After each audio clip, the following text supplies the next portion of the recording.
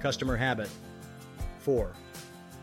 Completing the communication loop is a 360-degree commitment. View effective communication as a series of contacts organized to 1. Make the other party feel good about him or herself. 2. Make the other party feel good about me. 3. Complete the task to everyone's satisfaction. Some business communication requires only a singular activity, meaning one letter, one telephone conversation, or one face-to-face conversation takes care of everything. The more important the communication, however, the greater the likelihood that it will require multiple contacts to complete the objective. I propose my thoughts on effective communication in the context of the latter example, when it requires more than one interface. Picture communication as a 360-degree loop with the initial contact beginning at the top of the circle.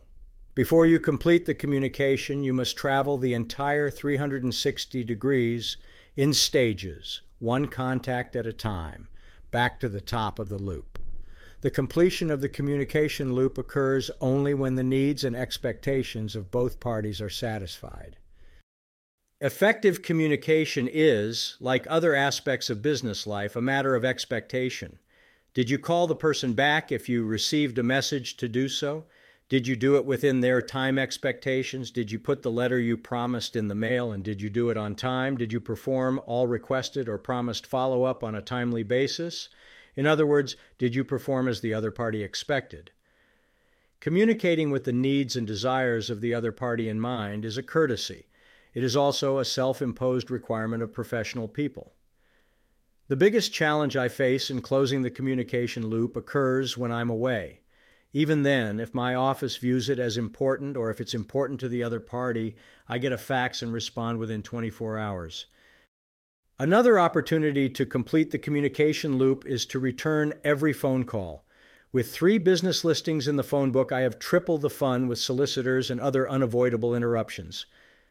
Nonetheless, if someone asks me to return a call, I do, period. I may not feel a need to talk with the caller, but he or she wants to talk with me. That's good enough.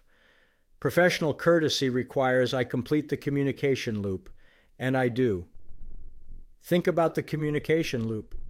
Do you go the full 360 degrees to respond to the needs, desires, or expectations of the other party? Do you accomplish the 3 items suggested at the top of this habit? Do you do your part to make other people feel good about themselves and about you? Do you complete the objective to everyone's satisfaction? Professionalism requires you close the communication loop every time it's opened.